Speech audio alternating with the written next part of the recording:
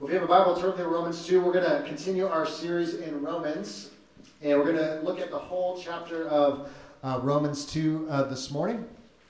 And there's a lot here, so I know I won't do justice to it all, but I think there's some really important things God wants to say to us through Romans chapter 2. So let's read that together first. Romans 2, if you don't have a Bible, there should be one around you to be on the screen as well. Romans 2, verse 1. Therefore, you have no excuse, O man, every one of you who judges, for in passing judgment on another, you condemn yourself because you, the judge, practice the very same things. We know that the judgment of God rightly falls on those who practice such things. Do you suppose, O man, you who judge those who practice such things and yet do them yourself, that you will escape the judgment of God? Or do you presume on the riches of his kindness and forbearance and patience, not knowing that God's kindness is meant to lead you to repentance? But because of your hard and impotent heart, you are storing up wrath for yourself on the day of wrath, when God's righteous judgment will be revealed. He will render to each one according to his works. To those who by patience and well-doing seek for glory and honor and immortality, he will give eternal life. But for those who are self-seeking and do not obey the truth, but obey unrighteousness, there will be wrath and fury. There will be tribulation and distress for every human being who does evil, the Jew first and also the Greek. But glory and honor and peace for everyone who does good, the Jew first and also the Greek, for God shows no partiality. For all who have sinned without the law are also perished without the law, and all who have sinned under the law will be judged by the law. For it is not the hearers of the law who are the righteous before God, but the doers of the law who will be justified. For when Gentiles who do not have the law by nature do what the law requires, they are a law to themselves, even though they do not have the law. They show that the work of the law is written on their hearts, while their conscience also bears witness, and their conflicting thoughts accuse or even excuse them on that day when, according to my gospel, God judges the secrets of men by Christ Jesus. But if you call yourself a Jew and rely on the law and boast in God and know his will and approve what is excellent, because you are instructed from the law, and if you are sure that you yourself are a guide to the blind, a light to those who are in darkness, an instructor of the foolish, a teacher of children, having the law, the embodiment of knowledge and truth, you then who teach others, do not teach yourself. While you preach against stealing, do you steal? You who say that one must not commit adultery, do you commit adultery? You who abhor idols, do you rob temples? You who boast in the law, dishonor God by breaking the law? For, as it is written, the name of God is blasphemed among the Gentiles because of you. For circumcision indeed is of value if you obey the law, but if you break the law, your circumcision becomes uncircumcision. So if a man who is uncircumcised keeps the precepts of the law, will not his uncircumcision be physically... Sorry, I lost my place. Will not his uncircumcision be regarded as circumcision? Then he who is physically uncircumcised but keeps the law will condemn you who have the written code and circumcision but break the law. For no one is a Jew who is merely one outwardly, nor is circumcision outward and physical. But a Jew is one inwardly, and circumcision is a matter of the heart, by the Spirit, not by the letter. His praise is not from man, but from God. This is the word of God for us this morning. I know we're all chipper after reading those passages. But I was studying this week and thinking about the heart, the essence, the what is Paul trying to kind of do here? And I ran across this hypothetical letter that I thought expressed a little bit of what Paul's kind of hinting at here in Romans 2 with all of this condemnation and judgment language. Here's a hypothetical fictional letter that I think encapsulates what Paul's doing here. Dear Paul, I have just read the second half of Romans chapter 1. I congratulate you on a vigorous, refreshing expose of evil. I agree with you that it is disgusting when people not only behave badly, but actually approve of bad behavior. It did me good to read your chapter. You'll be glad to know that I, for one, do not for a moment approve of those who practice these terrible things. On the contrary, I recognize them for the evils they are, and agree that such people are without excuse. I look forward to chapter 2. Yours sincerely. Now, if you were around here last week, maybe you caught the hyperbole there, the sarcasm there, that chapter 1 of Romans begins with this beautiful picture of God's grace, that the Apostle Paul understands that his mission his mission as God's missionary. His life is a picture of God's grace, that there's no one that can become a Christian by mere willpower. It's nothing we've done, but it's a good gift that God has done to us. He talks about the righteousness of Christ, and it's by faith we are made right with God. But then in the second half of chapter 1, he shifts to show kind of a comparing contrast of what unrighteousness looks like. All the evil, all the wickedness that we see in our own lives, but also in the world. Why things have gone and spiraled out of control in the universe. He kind of nails it down and says, yeah, it's all grace, but you need to hear the good news, but now you need to hear some bad news of why we are in this predicament. And so it would be easy for us to read the second half of Romans chapter 1 and just go, yeah, Paul, get him. Right? And we can do the kind of evangelical nod, right? When you hear a sermon about sin and you're like hitting your stomach going, wish my brother was here to hear that. Right? You ever been there? And so it'd be really easy for us to read chapter 1 and kind of have this self-righteous kind of moralistic posture and go like, get him, Paul, get him, get him. But then Paul gets to chapter 2. And Paul doesn't hold anything back. And that's kind of why we've called this kind of series within the series, the Gospels for Everyone. Is because even the hardened, obvious sinner in chapter 1, but now Paul shifts his focus not just on the blatant, obvious sinner, but now to even people who are inside the camp, these Jewish Christians that know their Bible well. They know the commands of God. They know the traditions. And yet he has a word for them and for our Gentile brothers as well. Because if you remember, I said in the first week of the series, the first sermon, was there's this kind of mixture of people that have come into this Roman church. Jewish Christians were pushed out in Rome because they were persecuted, but now they're coming back into the church, and these Gentile Christians are there, and now the Jewish Christians are going like, who are these people? They don't even know the Old Testament. They don't know the law. They don't know the promises, what's going on here, right? So you can imagine the conflict that's going on in the book of Romans, and that's why Paul is so anxious to get back to them and teach them and help them. But it would behoove us, it would be wrong for us to read chapter 1 and say, well, yeah, it's really sad for those people.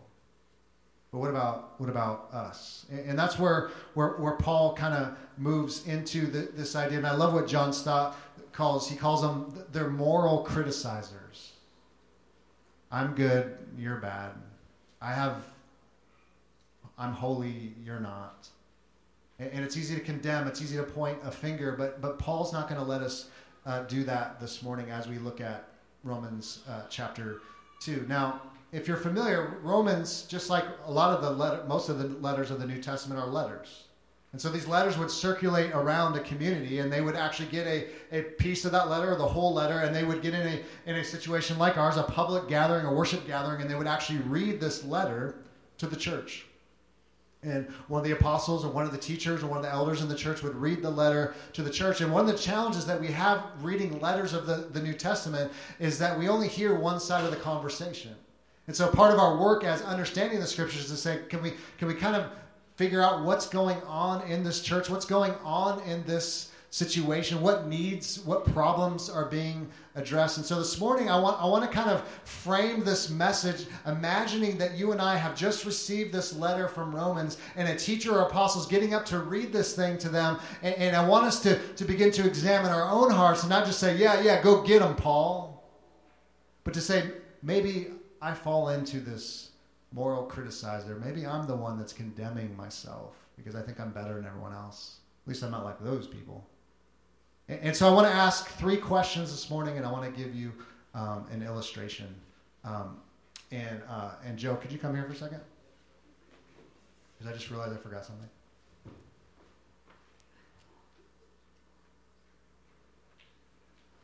All right. Joe's going to do a one-man show. No, just kidding. I forgot something. Okay. So, question number 1. Diagnostic number 1. Am I quick to point out the sins of others with little regard to my own? Am I quick to point out the sins of others with little regard to my own? Look how Romans 2 begins. Therefore, you have no excuse, O man, every one of you who judges. For in passing judgment on another, you condemn yourself, because you, the judge, practice the very same things. We know that the judgment of God rightly falls on those who practice such things. Do you suppose, O man, you who judge those who practice such things are yet to do them yourself, that you will escape the judgment of God? So Paul kind of frames the conversation with this idea that there's a hypothetical, and again, he's not pointing out one person. He doesn't call them out by name or anything like that. But he says, hey, therefore you have no excuse, O men, every one of you who judges. So there's something going on in the church. There's a passing of judgment. There could be a reading of Romans 1 and going, how can these people be allowed in the church? Or how can this be going out in the world? And they're pointing the finger, going, look at these slobs. Look at these evil, sinful people. Yet Paul says, you're so quick to judge, you're so quick to condemn, and yet you do the same things. Paul also hints at it later, and if you jump down to verse 17, really hits the Jewish Christians of the day in 17. But if you call yourself a Jew and rely on the law and boast in God and know his will and approve what is excellent because you are instructed from the law, and if you are sure that you yourself are a guide to the blind, a light to those who are in darkness, an instructor of the foolish, a teacher of children, having in the law the embodiment of knowledge and truth, you then who teach others, do you not teach yourself? While you preach against stealing, do you steal? You who say that one must not commit adultery, do you commit adultery? You who abhor idols, do you rob temples? You who boast in the law, dishonor God by breaking the law? For it is written, the name of God is blasphemed among the Gentiles because of you. Paul's a little tongue-in-cheek on this. He's saying, hey, all you who are trying to guide people into truth, trying to guide people towards God, trying to help them understand the law, the scriptures, aren't you breaking the commands just like everybody else? You're telling people not to steal, but you're stealing. You're telling people not to murder, but you're murdering in some ways. Why are you looking at everyone else's sins, but you're not looking at your own? Now, when you and I hear this, what we can kind of do is go, yeah, but right, I mean, I'm not an adulterer, I'm not a murderer. I mean, you could hear even the Jewish Christians of that day kind of going, well, we just read Romans 1. Like, that's not us. But here's what's something fascinating about Romans 1, that Romans 1 doesn't just deal with the overt sins that are very, very obvious. It also deals with motivations of the heart. If you jump back to Romans chapter 1, notice what it says in verse 29. They were filled with all manner of unrighteousness, evil, covetousness, malice. They are full of envy, murder, strife, deceit, maliciousness. They are gossips, slanderers, haters of God, insolent, haughty, boastful, inventors of evil, disobedient to parents, foolish, faithless, heartless, ruthless. Now, if you look at that list, there are things that are very overt. There are things that are very obvious. But Paul's also dealing with the reality of sin is also the motivations of the heart, that we can be ruthless, we can be faithless, we can actually have inside of us lust and anger and things that no one can see but God himself. And that's a little bit how Jesus taught in the Sermon on the Mount. It's not just the overt sins that are very obvious for all to see and go, whoa, geez, look at those people, right? But it's also the motivations of the heart. Do you remember Jesus in the Sermon on the Mount in Matthew chapter 5? In Matthew chapter 5, as Jesus teaches through his famous Sermon on the Mount, when he talks about anger, notice how he talks about anger in Matthew 5:21. You have heard that it was said to those of old, you shall not murder, and whoever murders will be liable to judgment. But I say to you that everyone who is angry with his brother will be liable to judgment. Whoever insults his brother will be liable to the council, and whoever says you fool will be liable to hell of fire. So he says, hey, the overt murder, are you kidding me? Let's deal with your heart and the anger that's brewing inside there. Because you have never met someone who's murdered another person that doesn't have anger or contempt in their heart. That's why Jesus is the brilliant teacher. You don't go straight to murder without anger brewing inside there. Right? And so he goes on and he talks about adultery in verse 27. You have heard that it was said, you shall not commit adultery, but I say to you that everyone who looks at a woman with a lustful intent has already committed adultery with her in his heart. Adultery starts with the seed of lust. Most people don't wake up and go, you know what, I'm just going to cheat on my wife or my husband today. It's a little look, a little too long, right? Whatever it is, it's feeding that thing inside of us. It's the motivations of the heart. So Jesus is going to kind of pull back the thread and say, hey, it's really easy for all of us to be kind of external moral critics when we're not cheating on our wives and we're not murdering people, but that's kind of JV. Let's get to varsity and say, hey, what about that anger that's brewing in your heart? Hey, what about that lust that you haven't dealt with that's going to lead to all kinds of nastiness and things that you're going to be very embarrassed by? It's because God loves us that much. To not let us off the hook to say, well, yeah, but I don't, at least I don't do that. And that's a little bit of what Paul is doing here when he's talking about judgment. He's saying that we're all guilty of these things because it's not just the overt sins that everyone sees that makes the front page news, but it's even the motivations of our hearts that condemn us. So you may not ever take another life, but you can be filled with anger for the person that's wronged you. You can not forgive, right? You may never be unfaithful to your wife, or your husband, but you may look at pornography all day long and feed that fantasy. Well, at least I'm not unfaithful, right? It's because, and I don't want you to read even the Sermon on the Mount as just a bunch of laws and just like check off the box. Well, at least I don't do that. It's because God loves us and He wants to get after our souls and the inner workings of our souls and what leads to our actions, what leads to our behaviors. And if we're honest, we can honestly say and stand before God in good conscience and go, yeah, I am worthy of condemnation and judgment. Right? If you knew the inclinations of my heart, the intentions of my heart. We all stand judged before God, whether you're a Jewish Christian who has the scriptures memorized, or you're a Gentile Christian who doesn't know anything about the Bible, who just started going to church, who's just trying to figure things out. We all stand condemned because we're all in the same predicament. And I would say our culture is filled inside, outside the church with all kinds of critical moralizers, right? I'm a spiritual person. Right? I don't murder. I'm faithful. Right? I try to save the environment. I drive a Prius. I recycle. Right? I vote for the right party. So that makes me a good person. Right? We set up all kinds of ways in which we feel righteous. We feel good. We're not those people. I love. I'm fascinated by politics. Whatever side you land on, it doesn't really matter. It's not important here this morning. But they've done these studies where those that would say, it doesn't matter what, if you're Republican, Democrat, Independent, whatever, it doesn't matter. But they'll say, there's this party and they're all about the poor, right? And they just want to help the poor and the under-resourced. And then you kind of like dig underneath some of the candidates and you realize they don't give anything to the poor. That it's all just talk, right? They gave $20 to the under-resourced. Yet it's all about the poor, right? This is my party, and we're about the under-resourced, and you realize it's not really true. Or maybe it's those that are it's all about family, and it's all about family values, and then you look at their families, and they're just an absolute train wreck. Why is that? Because none of us can even keep our own laws and our own standards consistently, can we? None of us, right? I eat clean, right? We know you've gone through McDonald's drive-thru. We all have. They've sold 8 bazillion burgers. You've bought them. Let's stop pretending that you only eat kale, right? They're good. Have you had their French fries? I don't know what's in them, but they're addicting. Okay? Can we be honest? I know this is church, but let's be honest, right? We've all done it, right? We're inconsistent, right? We're you've thrown that can of soda in the trash and didn't recycle it. Let's get honest, right?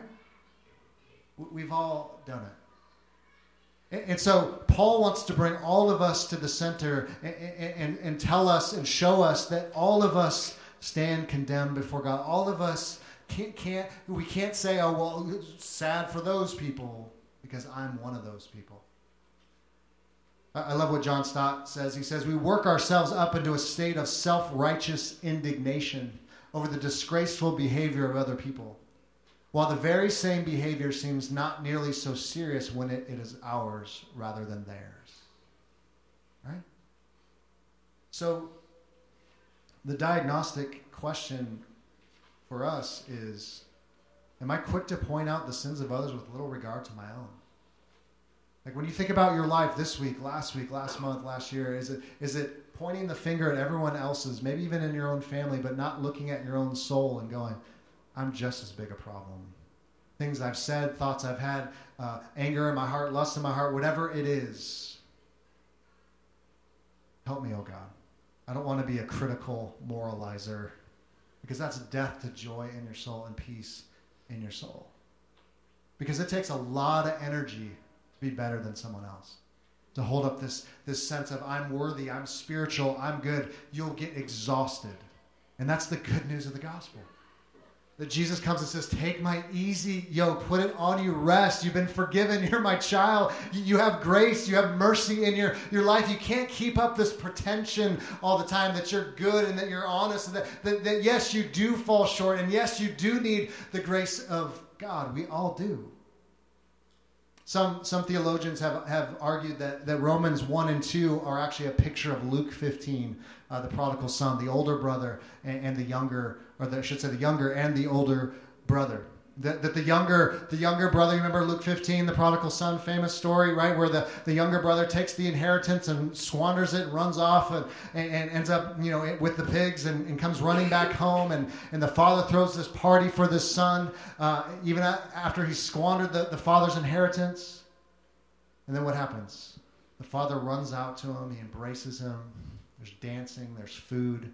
And here comes mopey older brother. Dad, what the heck, man? What the heck, dude? I've been good. I've done everything you asked me to. I didn't leave like the younger brother. And you're throwing him a stinking party? What? I've been the good son. I've been the faithful son. And what does the father say? It's one of the most striking, I almost get in tears when I think about it. Son, everything I have is yours. It's always been yours. Right? And that's what the Father says to us. Because all of us have younger brother tendencies with the rebellious. I don't need God. I don't need his law. I don't need his commands. I'm going to figure out life on my own. But all of us have older brother tendencies. That I'm the good one. I'm the good sister. I'm the good brother, right? I keep all the commands. And yet you sit out the party. And when you see the younger brother come in and God showers his grace on him and forgives him, you just go like, hey, what about me? Where's my party? We all have those tendencies. It's in all of us. At least I don't murder. At least I don't commit adultery. Right?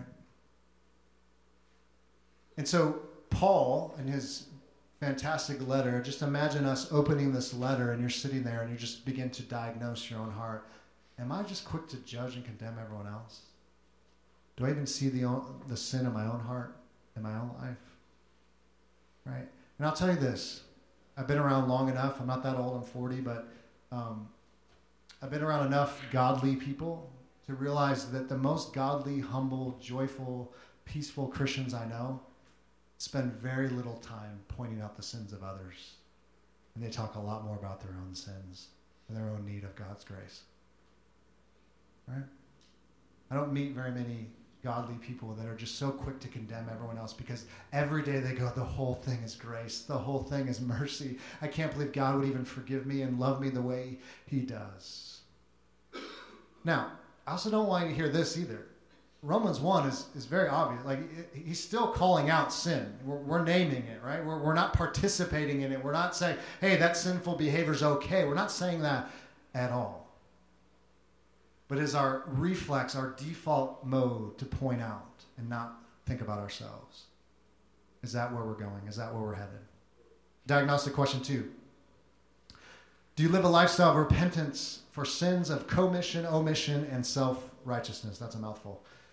Do you live a lifestyle of repentance for sins of commission, omission, and self-righteousness? As Paul kind of walks through this letter, notice what he says in 4 and 5. Or do you presume on the riches of his kindness and forbearance and patience, not knowing that God's kindness is meant to lead you to repentance? But because of your hard and impenitent heart, you are storing up wrath for yourself on the day of wrath when God's righteous judgment will be revealed. This is an interesting thought here by Paul. is that Paul is basically calling out a lot of the Jewish Christians that have come into the fold. They become Christians. They know the Old Testament really well. They know the promises. They know the covenants. But here's what Jewish people in that day would think. Because I'm part of this family, because we are the chosen people, I don't need to repent of my sin. I don't need to trust in Christ. I'm already in. I'm the Holy One. I'm the chosen one, right? There's nothing I need to do. But that's where Paul's calling him out in verse 4. Or do you presume on the riches of his kindness and forbearance and patience, not knowing that God's kindness is meant to lead you to repentance? So as they meditated on, as they thought about the kindness of God, the ways in which he was gracious to them, the way that Jesus came and he lived among them and died for them and rose for them, as they saw that, they should have been in a repentant mode. And yet they go, yeah, but I'm a Jewish. I'm already in. I mean, ethnically, nationally, I know the promises. It's the Gentiles that they need to repent, right? And he's going, no. You missed the plot, right? It's not by your external piety. It's not by naming, because you're circumcised or not circumcised. It's not by who you grew up with or what family, right? We can all fall into this, right? Well, I grew up in a Christian home, and I have an ESV study Bible, and I go to this particular church, right? And I go to this Christian bookstore, and I say Christian things, and I wear, the Lord's Gym T-shirt, and so that means I'm in. And maybe if you grew up in the 90s, I only listen to DC Talk, because I'm a Jesus freak. You can Google that if you don't know who DC Talk is. One of the greatest rappers of all time. Or not. So we think the external, we think the people that we hang with, the community that we're a part of, somehow brings us in. But he says, as you think about God's patience, that he didn't blow you off the universe for your sin, that every single day that you're still here, you better see his kindness and mercy and grace and his love that would lead you to repentance. To say, I'm sorry. Thank you, God, for your mercy. Thank you, God, for your grace. So he's laying us bare. Now, I mentioned sins of commission and omission because I think that's important, because this is where the self-righteous, the moral, critical heart will get into trouble. Is that sins of commission are sins I do blatantly or habitually. They're obvious things, right? The things that God commands us not to do, but we do them, right? We engage in them. An example of this, and again, I'm just picking this randomly. This isn't meant to just, say these sins are the worst ones and there's other ones, but 1 Corinthians 6, Paul mentions a few sins. This kind of highlights what sins of commission are about. 1 Corinthians 6, verse 10. Or I should start at 9. Or do you not know that the unrighteous will not inherit the kingdom of God? Do not be deceived, neither the sexually immoral, nor idolaters, nor adulterers, nor men who practice homosexuality, nor thieves, nor the greedy, nor drunkards, nor revilers, nor swindlers will inherit the kingdom of God. And such were some of you, but you were washed, you were sanctified, you were justified in the name of the Lord Jesus Christ and by the Spirit of your God. So just these very blatant, very obvious things, right, that people do that are sinful, right? And of course we repent of those things. That's not who you were. You are a new creation in Christ. Those typically are the ones that we find ourselves not repenting of as much because they seem to be a little more obvious. But I think the sins of omission are the ones that I think need to repent of a little more. It's the failure to do what is right? James 4:17 talks that way. In James 4:17, so whoever knows the right thing to do and fails to do it, for him it is sin. So there's a lot of good things that we're called to. It's not just about, well, I didn't do the adultery thing, the murder thing, the stealing thing that are very obvious. But what about the things I neglect to do, the good that I'm called to do that I don't do? Right? Okay, I may not commit adultery, but do I love my wife as Christ loves the church? Do I lay my life down for her? Do I serve her in that way? That could be a sin of commission, right? I might not speak ill of the poor. I might say, oh, just get a job. What's your problem? But do I help them when they're in need, when there's a tangible need that I can meet? Do I do anything about it? James talks about that. Somebody comes to you and goes, hey, I don't have any clothes. I need some help. Like, you just go, hey, I'll pray for you. He actually says that in James. How often do we do that? I don't have anything, but I'll pray for you. I mean, that's fine. But if there's a way I can meet that need, do I meet that need? Do I love my neighbor as myself? Do I love God with all my heart, mind, soul, and strength? So it kind of lays us bare that there's all these kinds of sins. There's these blatant ones that we know are obvious, but there's these ones I'm not doing that I should be doing. You see where I'm going with this, right? We should live a lifestyle of repentance because we all fall short, don't we? We all fail to love God with all of our soul and strength and mind and heart. We all fail to love our neighbor as ourselves. There's things I'm avoiding, but there's things I should be doing that I'm not doing. So we don't want to take for granted the kindness of God that was always meant to lead to repentance and confession. Now, why do I talk about repenting of our self-righteousness? Well, that's kind of the heart of the whole sermon. That Paul, even in verse 12, he kind of hints at that. If you go back to Romans 2, as he kind of continues his argument in 12 and beyond, he says, "For all who have sinned without the law will also perish without the law. And all who have sinned under the law will be judged by the law. For it is not the hearers of the law who are righteous before God, but the doers of the law who will be justified." So he's saying, well, you can have the law or not have the law, but if you don't do what it says, it doesn't really matter. There should be some fruit coming out of your life because of this faith, because of this trusting in Christ. For when Gentiles who do not have the law by nature do what the law requires, they are a law to themselves, even though they do not have the law. They show that the work of the law is written on their hearts, while their conscience also bears witness, and their conflicting thoughts accuse or even excuse them on that day when, according to my gospel, God judges the secrets of men by Christ Jesus.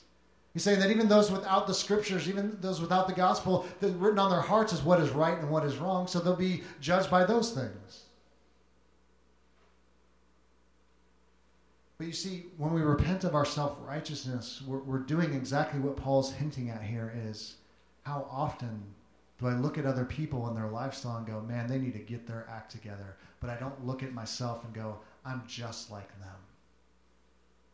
Whether I grew up in church or didn't grow up in church, whether I have, the ESV Study Bible tattooed on my back, whether I have the whole Old Testament memorized or not, whether I'm just figuring things out, it's easy for us to point the finger and go, well, if they just were a little doctrinally pure, we wouldn't have all these problems. Or if they just would stop living this way, right? So easy to point the finger at other people, isn't it? Because we have all these categories worked out in our head. Well, this is too far, but this isn't too far. So we can point out, very blatant sexual sins in our culture, but the fact that I'm a glutton and I covet over everything doesn't matter. Huh? Too honest? Right? So we point out, well, look at them. Yeah, but the fact that I want all these things, I need a bigger house, I need more money, right? I need to build my own kingdom. That's okay. Because that's the American dream. But people that sin sexually, well, there's no place for them. The Bible won't let us do that. Sin is sin. There's bigger ones and smaller ones, but sin is still sin. We've all broken God's commands, and we're all under the wrath of God and need his grace and need his mercy. And so we all need to live a lifestyle of repentance of sins of commission and omission and even our own self-righteousness. When we see that little seed kind of creeping in, when I'm more concerned with pointing out everyone else's problems but my own, we need to lay that before God. Now, I have an illustration, and it was such a good illustration that I left it in my office and had Joe go get it. But notice how Romans 2 ends. The last few verses. For circumcision, verse 25, indeed is of value if you obey the law, but if you break the law, your circumcision becomes uncircumcision. So if a man who is uncircumcised keeps the precepts of the law, will not his uncircumcision be regarded as circumcision? Then he who is physically uncircumcised but keeps the law will condemn you who have the written code and circumcision but break the law. For no one is a Jew who is merely one outwardly, nor is circumcision outward and physical, but a Jew is one inwardly, and circumcision is a matter of the heart, by the Spirit, not by the letter. His praise is not from man, but from God. The best way to end a sermon is to talk about circumcision. That's just where you need to go most sermons. But there's something profound, that was a joke, going on here. So let me illustrate this. Now, what kind of cereal is this? We got some Aldi shoppers, don't we? Now, to the naked eye, if you go to Aldi, right, you're going down the aisles, the wife has sent you to go to Aldi and get the cereal. I'm not thinking, this just looks like Honey Nut Cheerios, right? Honey Nut Cheerio fans? Box? Aldi fans? Matt Badgett doesn't shop at Aldi, by the way. Just like to publicly rebuke him. He's too good for Aldi, he told me. Honey Nut Cheerios. Both can be purchased at Aldi. Both look very similar, don't they? Don't they? It's not a trick question, people. This illustration is not going over well. You're like, there's some deep, profound... No, they're not. They look very similar, right? But the price is very different, amen? Right? Now you're talking. Now, cereal companies have been doing this for years. If you grew up in the 80s or the 90s, if you went and said, Mom, I really want Cinnamon Toast Crunch, not that fake stuff, because it does taste different, doesn't it? If you eat a bowl of Honey Nut Cheerios, you eat a bowl of Aldi brand, there's a little difference. Amen? You can tell. Okay? You're not fooling us, Aldi, with your half bag of fake Cheerios. But to the naked eye and to the reality of it, and I think what Paul is saying here, he's obviously talking about Aldi and Cheerios, is that when you look inside and you pull out the product, even though the cereal companies are trying to pull a fast one on us to get us to eat their cheap cereal, is you can tell the difference. The box doesn't matter. What Paul's talking about with circumcision, it's very bizarre. Like, Paul, what? Jewish people were, males on the 8th day would be circumcised to set themselves apart as God's people. Old Testament, Genesis 17. Right? What Paul is saying here, it doesn't matter if you've been externally circumcised. It doesn't matter if you're part of the right team, the right group, the Jewish people, right, that know their scriptures backwards and forward. What matters is that you've been circumcised on the heart. It's not your outward appearance. It's not externals. It's not your piety or your religious practice. It's what's on the inside and what God has done on the inside. Paul brilliantly in Colossians chapter 2 does an interesting thing, because you need to end sermons with circumcision. It just makes sense. Colossians chapter 2, he uses the same language in verse 11 about Christ and the cross, and he ties it to circumcision.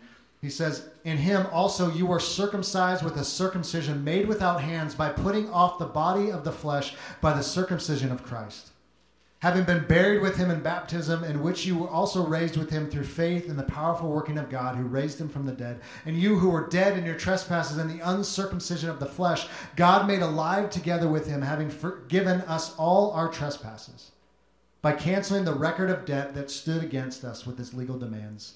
This is set aside, nailing it to the cross. He dismissed the rulers and authorities and put them to open shame by triumphing over them in him. I can't say that. Christ, in a sense, what's circumcision? Not to get too graphic, it's a cutting off. It's a separation of skin. On the cross, Jesus was circumcised for us. He was cut off. He was put to shame. He was separated from us. So why? So that we could come in by his blood, by the shedding of blood. Circumcision was always about a shedding of blood. Blood needs to be shed. And if you've ever had boys and been in the hospital, it's a bloody mess. And so Paul uses that analogy and says, what matters is not what you have tattooed on you or what externally you do or how many times you go to church, but has your heart by the Spirit been circumcised? Because the letter is the Old Testament, the laws, that can't transform you. Following the rules will never transform you, but it's the Spirit of God working in and through that gives us any chance to even believe the gospel, but also to live it out as God would intend us. That the Spirit of God is a spirit of love. It's a love of God and a love of neighbor. And as that dwells in us, there's a new inclination, a new desire to love God with all our hearts, minds, souls, and to love our neighbors as ourselves. So the last diagnostic question simply is this: am I trusting in the work of Christ and the Spirit which leads to obedience? Because in verse 6 and following, it hints at Psalm 62. It seems like Paul's talking about works, and our faith relies on, we're going to stand before God and we'll be judged by our obedience or by our works, which is all true. But the work that he hints at, I wish I had more time to explore Psalm 62 with you, but the work that he's talking about is, are you trusting, as the psalmist would say in Psalm 62, Jesus as your rock and your refuge? That's the work he's talking about. Are you laying your life bare before God and saying, I trust you, God. I trust you, Christ, for your work, for your life, your death, your resurrection, that my goodness, my righteousness, my life is hidden in you, and it's not by externals. It's not by morality. It's not by behavior. It's not about what church I go to or what kind of Bible I read, or if I'm doctrinally pure, or the people I hang out with, or the shows I watch, or the music I listen to. Ultimately, my standing with you, my life with you, is whether I'm trusting in the rock of my salvation, and everything flows from that. That's what Paul is getting at here. And it's so easy for us to condemn everyone else, but the question I would want to pose to you and to me is not what does your behavior look like, but are you trusting in the rock of your salvation, namely Jesus Christ, the righteous one, who did what we couldn't do for ourselves, who was cut off, who was circumcised for us. So whether we were circumcised or not, we could come in to the family of God by his grace and by his mercy. And so if you are a believer in Christ, there will be fruit in your life. Romans 2 says that. There's going to be this sense of faithfulness, of holiness, of wanting to honor God and glorify God. There's going to be a dying to the self-seeking heart that's always about me, myself, and I, the Holy Trinity. But it doesn't begin with our obedience. It begins with trusting in our rock and our refuge, and everything else flows from that. But there should be fruit in our lives. There should be obedience in our lives, but that comes after. And for a lot of us, we've gotten that switched around. Maybe we've been told our whole lives, you're not a good person, you're never going to measure up. Maybe when you go through a hard thing, instead of running to Christ and receiving his grace and mercy, you run from him. Because I'm not worthy, right? If you knew what I did, you knew what I'm doing right now, there's no way God can accept me. Well, I want to tell you that the cross has outed you in a good way. He's outed all of us. That we all stand judged and we all stand condemned, but it's by his work that we're saved. It's by his work that we're free. It's by his work we're his children. He did it all. And you have to believe that, because why in the world would he go to the cross if he's just like, oh gosh, what did I do? He was willingly going to lay his life down for his enemies, you and I. He did it gladly. He's not shocked by anything you've done or will do. Right? But a lot of us don't believe that. So we haven't been in church for years. That's why we haven't read our Bible. It's just because we think God's just this angry sycophant that's just ready to just heap judgment and condemnation on us. And yes, we all deserve that. But we need to run to the mercies of Christ. We need to run to him and receive his righteousness, his mercy. So are we repenting of our quick need to judge others? Are we repenting of sins of commission and omission and self-righteousness? Are we trusting in the rock of our salvation? So every week we have this beautiful privilege to take the Lord's Supper together. And before we take the supper this morning, I think it would be appropriate just to lay some of those things we talked about this morning before God. He would actually encourage us to do that. Are there sins of omission, commission? Is there self-righteousness? Am I the one who's just quick to judge everybody? Just like, look at them, and get their act together. Can we have the courage, maybe the Holy Spirit's nudging you to do that, to lay those before the Lord before you take the supper? Is there someone in this room, is there someone in your life that you need to reconcile with, you need to forgive? Maybe you can't do that because you think you're better than them, or you think you're more spiritual than them, or good and they're bad, and you can't seem to do that, whatever it may be. Wherever the Holy Spirit is just pricking on your heart, I would just encourage you just to lay that before God before you take the supper. And the way we take the Lord's Supper together is we have two lines in the front. We break off the bread, we dip it in the cup. We have some allergy-free, gluten-free bread there as well if you need that. If you're not a believer in Christ, you're not trusting in God as your refuge and your rock, we just ask you to stay seated. We have some prayers in the City Life you can think on, reflect on. If you'd like to talk more about that, I'd love to talk what it means to be a follower of Christ. That's why we're here. That's why we exist. And we want you to know this God that we talk about and preach about and live for. But I just want to encourage you to do that because there is joy to be found. It is exhausting to be a moral critic. It is exhausting. To be the one who's the theology police, the morality police, the fill-in-the-blank police. But to rest in the goodness and yoke and grace of Jesus is where life and joy, peace are found. Let us pray. Father, you are a good God. And it would be easy for us this morning to hear a sermon like this and just say, man, I wish my family member was here to hear this. Or I wish fill in the blank was here to hear this. But I pray by your grace and by your mercy, O God, that you would speak to us personally. Speak to us collectively as a church family.